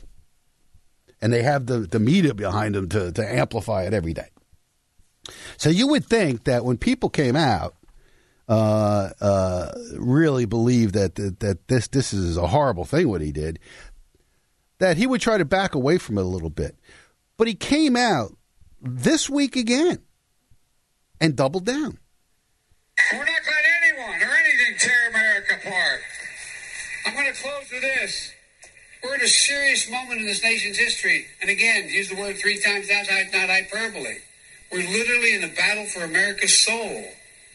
I know I've been saying it for a year and a half, but I mean it.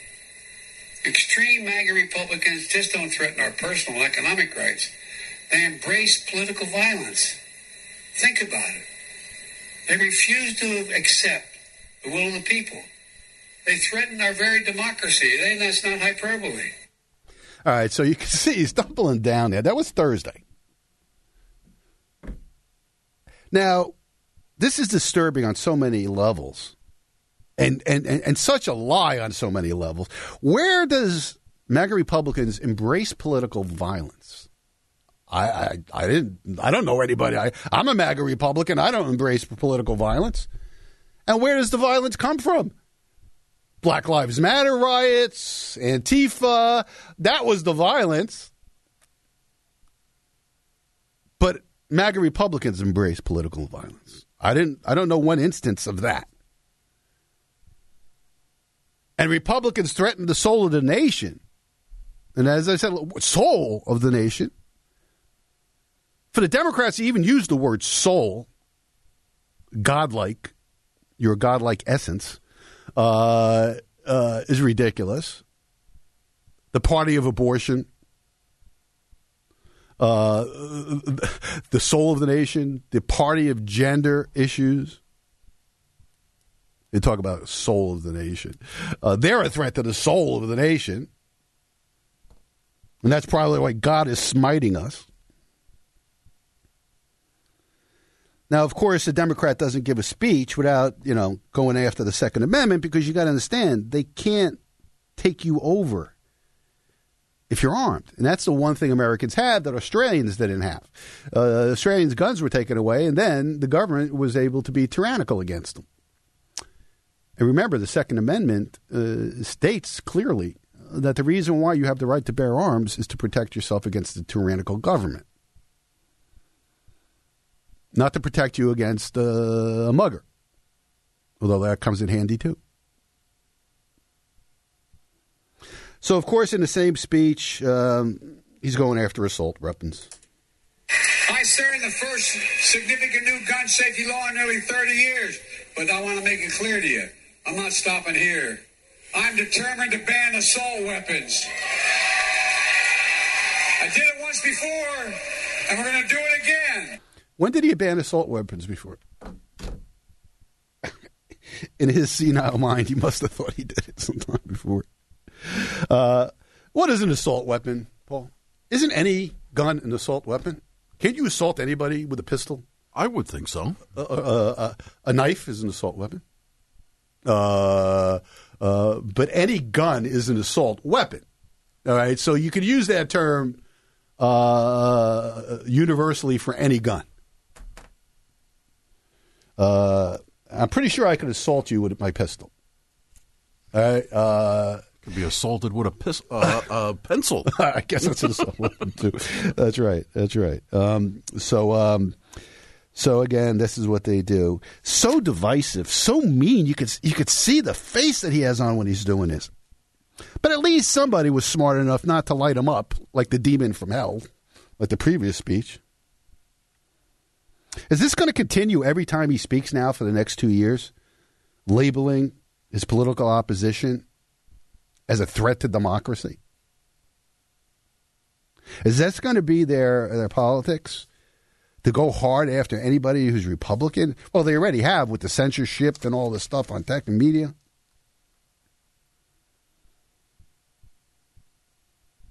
They've raided Trump's house, unprecedented. And then listen to this. Steve Bannon is reporting that 35 to 50 Trump allies had their homes raided by the FBI on Thursday. Did you hear about this? Well, no, yeah. It's not being reported by the news. But 35 senior members of the Trump team, even though they were cooperating with the FBI, they have attorneys and everything else.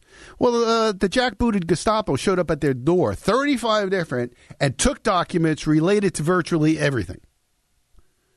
This has never happened in American history. This evil regime has gone rogue. I'm telling you, this is the Gestapo. The subpoenas are intentionally broad. They're from the Capitol Siege section of the United States Department of Justice. This is January 6th again. They believe that they could use this January 6th to take down the majority of the Republican Party.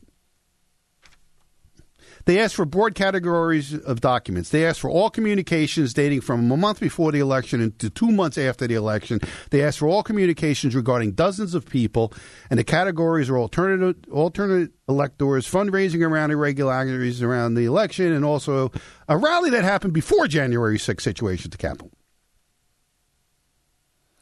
Now, basically, all of this activity is not at all, if not all of it, is protected by the First Amendment. And, of course, the Justice Department is telling reporters about these search warrants before they're executed. This is outrageous. This is outrageous behavior by the Department of Justice. This is outrageous. So, anyway, and then, of course, New York's corrupt justice system is charging Steve Bannon with crimes related to this charity that Build the Wall. He was pardoned by Trump about it, but still the state's going after him. Who's going after him? Letitia James, the radical liberal Democrat attorney in New York, district attorney, New York Attorney General, Letitia James, and Manhattan District Attorney Alvin Bragg. Who's this Alvin Bragg? Alvin Bragg's the guy who's letting all these criminals out, murderers and everything, with no bail.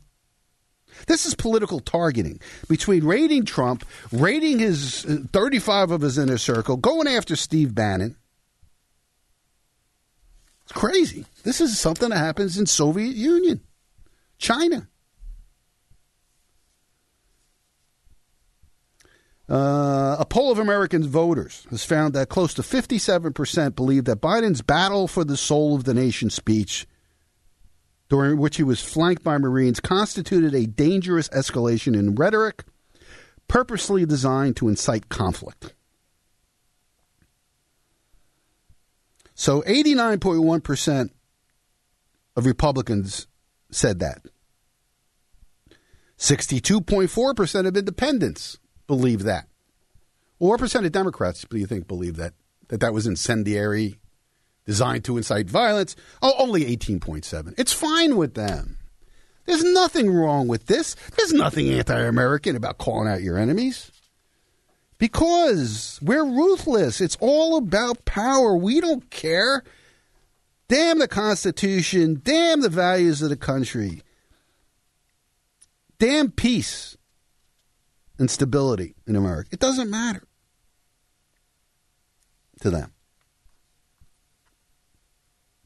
Well, thankfully, we have Kamala Harris in the wings because, let's face it, Biden's not going to make it another 2 years. I mean, he's not. His approval rating, they say, is going up now. It's 44%. Yeah, right. Sure it is. As we get closer to the election, you're going to start hearing all these polls. It happens all the time. Biden approval rating magically goes up, and all these races narrowly close and get very, very tight. And now when we do the massive fraud, see, the polls said it was tightening up anyway. So anyway, Kamala Harris, I don't know, she's at some space thing. She's a space cadet. I guess that's where she should be in NASA doing something. You want to talk about a person who just can't put together a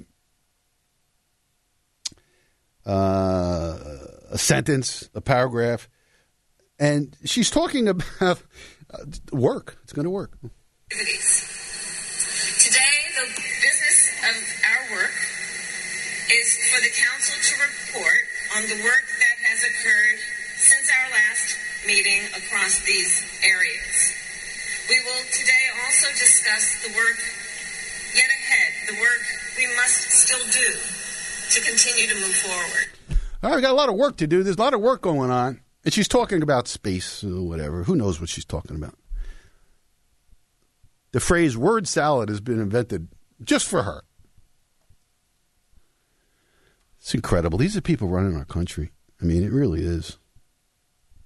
Now, I meant to play this last week. This is kind of funny.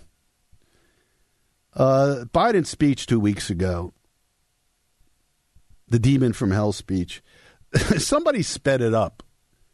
Tell me what it sounds like.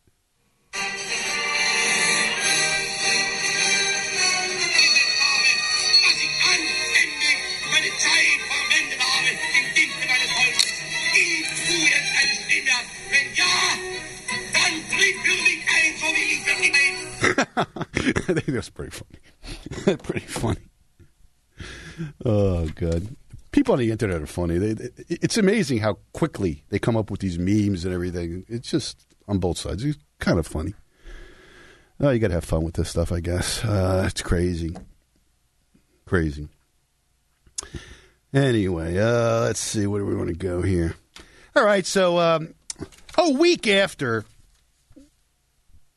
Governor Newsom in California mandated that, by 2030, there'll be no combustible engine car sales in California. All right, that's like 7 years away, by the way. It's not that far off. A week after, the power grid in California is collapsing, and they tell everybody to avoid charging your cars between the hours of 4 and 9. Can you imagine that? It's incredible.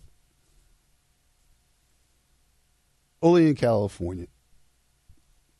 Oh, no, don't charge your cars. So what are a lot of people doing? They're going out and buying gas generators to charge their cars. That makes a lot of sense.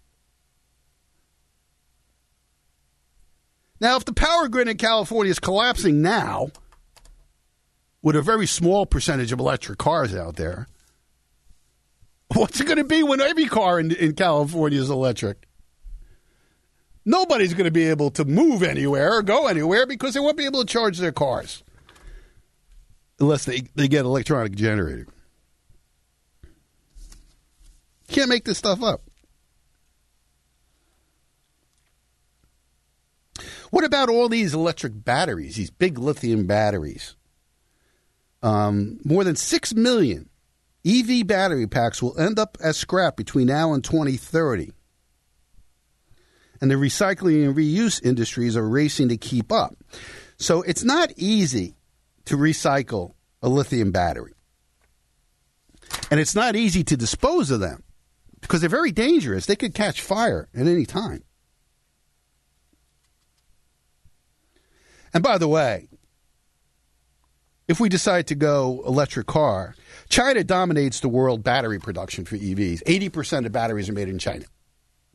Oh, sure, okay. Let's just do just like the Europeans do. Let's get all our energy from Russia and then put sanctions on them. So now we're going to get all of our batteries for our mobility here in the United States, including trucking and everything else, from China. And then what are we going to do with all these batteries when it's time to dispose of them? It's great. You want to talk about environmental disaster? Isn't that what they're trying to do, save the environment?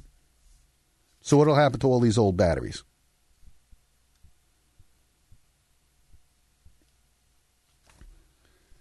So what are you going to do with all these batteries? And if just one catches fire, all of them do.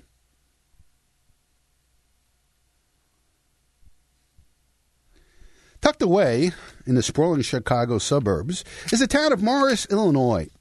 Around midday, June 29, 2021, the fire department received a call that a warehouse fire had broken out in a structure that many residents assumed was just an abandoned building.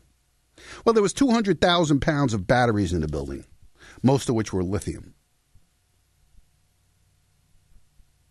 And they're not easy to put out. A lithium fire. You just can't take water on it. Amazing. All right, let's see.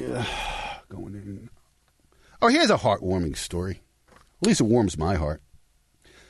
Oberlin College will pay $36.6 million to a bakery the school falsely accused of racism back in 2016. You remember this story in Oberlin? What happened was a black student was caught shoplifting in Gibson's Bakery. The police were called. The guy was arrested or whatever. But the school came out and said it was racist what the bakery did. The 2016 dispute with Gibson's Bakery resulted in a years-long legal fight and resonated beyond the small college town in Ohio, turning it into a bitter national debate over criminal justice, race, free speech, and whether the college had failed to hold students to account. So this comes after the Ohio Supreme Court declined to hear the college appeal of a lower ruling. Well, such a large amount of money. I mean, good for Gibson's Bakery. These people got $36.6 million. Hopefully, such a large amount of money will make institutions around the country take notice and stop this political correctness, wokeism.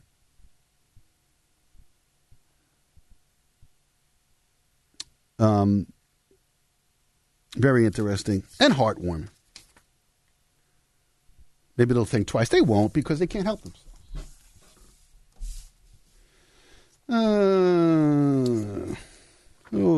Another vaccine headline. A highly fit doctor from Scotland suffered a heart attack while swimming in preparation for a triathlon. The guy's a triathlon athlete. Dies of a heart attack. I read 10 of those this week. But nobody will say why, what's there. Yeshiva University in New York City will not have to recognize the LGBT student club. At least not for the time being, according to an emergency ruling by the U.S. Supreme Court issued late on September 9th, temporarily blocking a lower court order forcing such recognition. Founded in 1897, the Orthodox Jewish University describes itself in court documents as the world's premier Torah-based institution of higher education. The new ruling came as the High Court has become increasingly protective of constitutionally guaranteed religious rights in recent years. Now, surprisingly, this order was issued by Justice Sonia Sotomayor. who oversees applications from New York and other states within the Second Circuit of U.S. Court of Appeals. Pretty surprised that she took this action.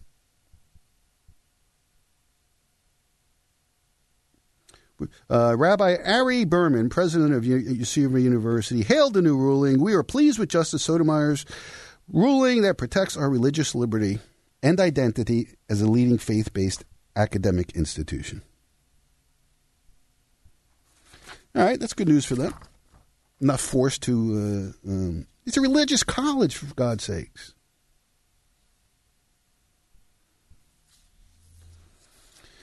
Progressive prosecutors and politicians have been enforcing radical criminal justice policies across the country, often with little concern for real-world effects on the community.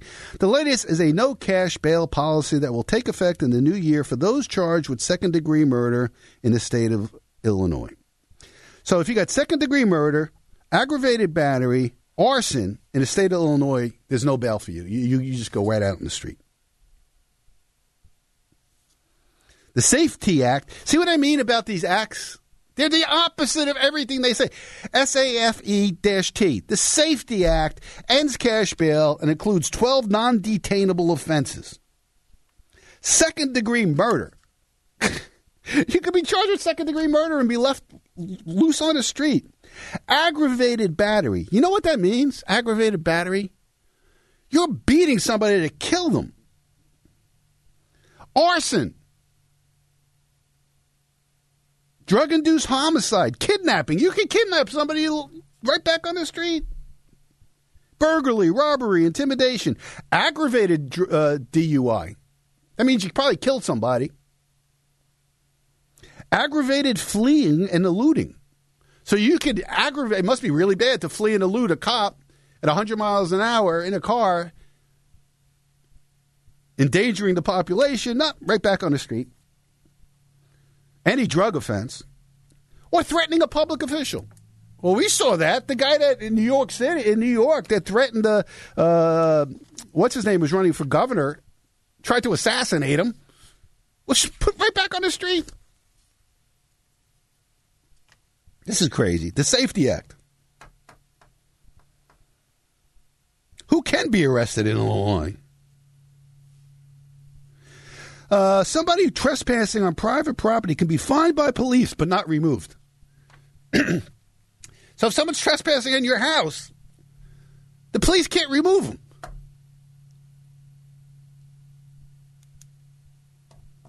I mean, this is crazy.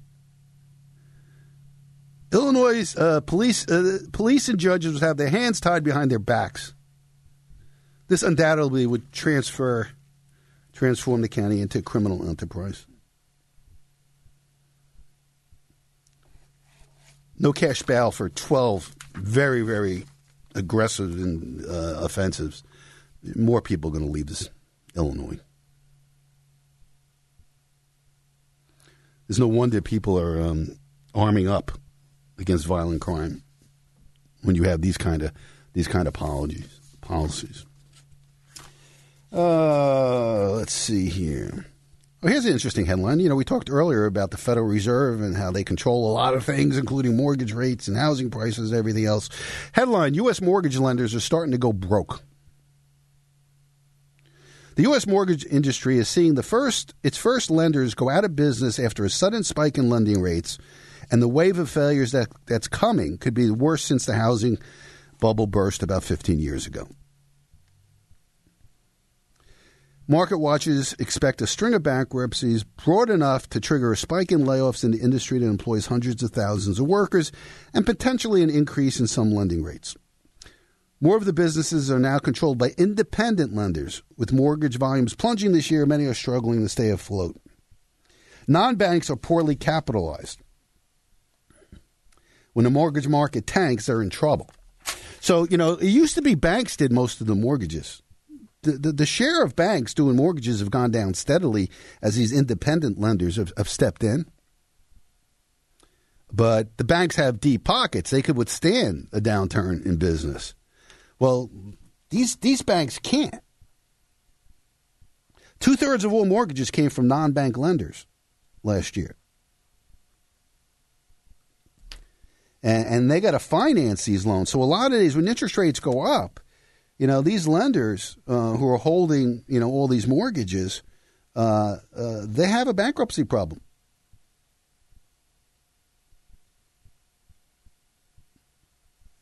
Volume shrinks. They still have to finance all these loans for the money that they borrowed to fund these mortgages. So here we are. We're looking at 5.89% for a 30-year mortgage. And it's having its effect in housing, in mortgage lending, and a lot of other industries that feed it. And that's why housing is so important, because you have high mortgage rates. What happens is people stop buying homes. They can't afford them, or they afford less homes. New construction slows down. If I'm a builder, do I want to invest a lot of money in building a development if I don't know I could sell them? That means companies that provide lumber, roofing shingles, their business goes down. Furniture stores, furniture manufacturers that furnish these homes, carpet makers. You see how it just keeps going down the chain. That's why housing is so important. And that's why, the Federal Reserve with its interest rates policy affects housing and affects the entire economy, because housing affects so many other things. That's why you want to keep an eye on the Federal Reserve.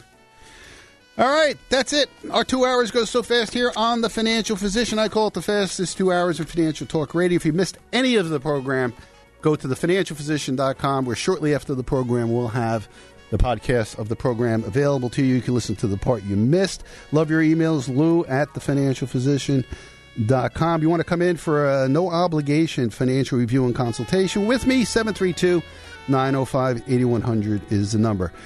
Join me next Sunday and every Sunday for the next edition of The Financial Physician.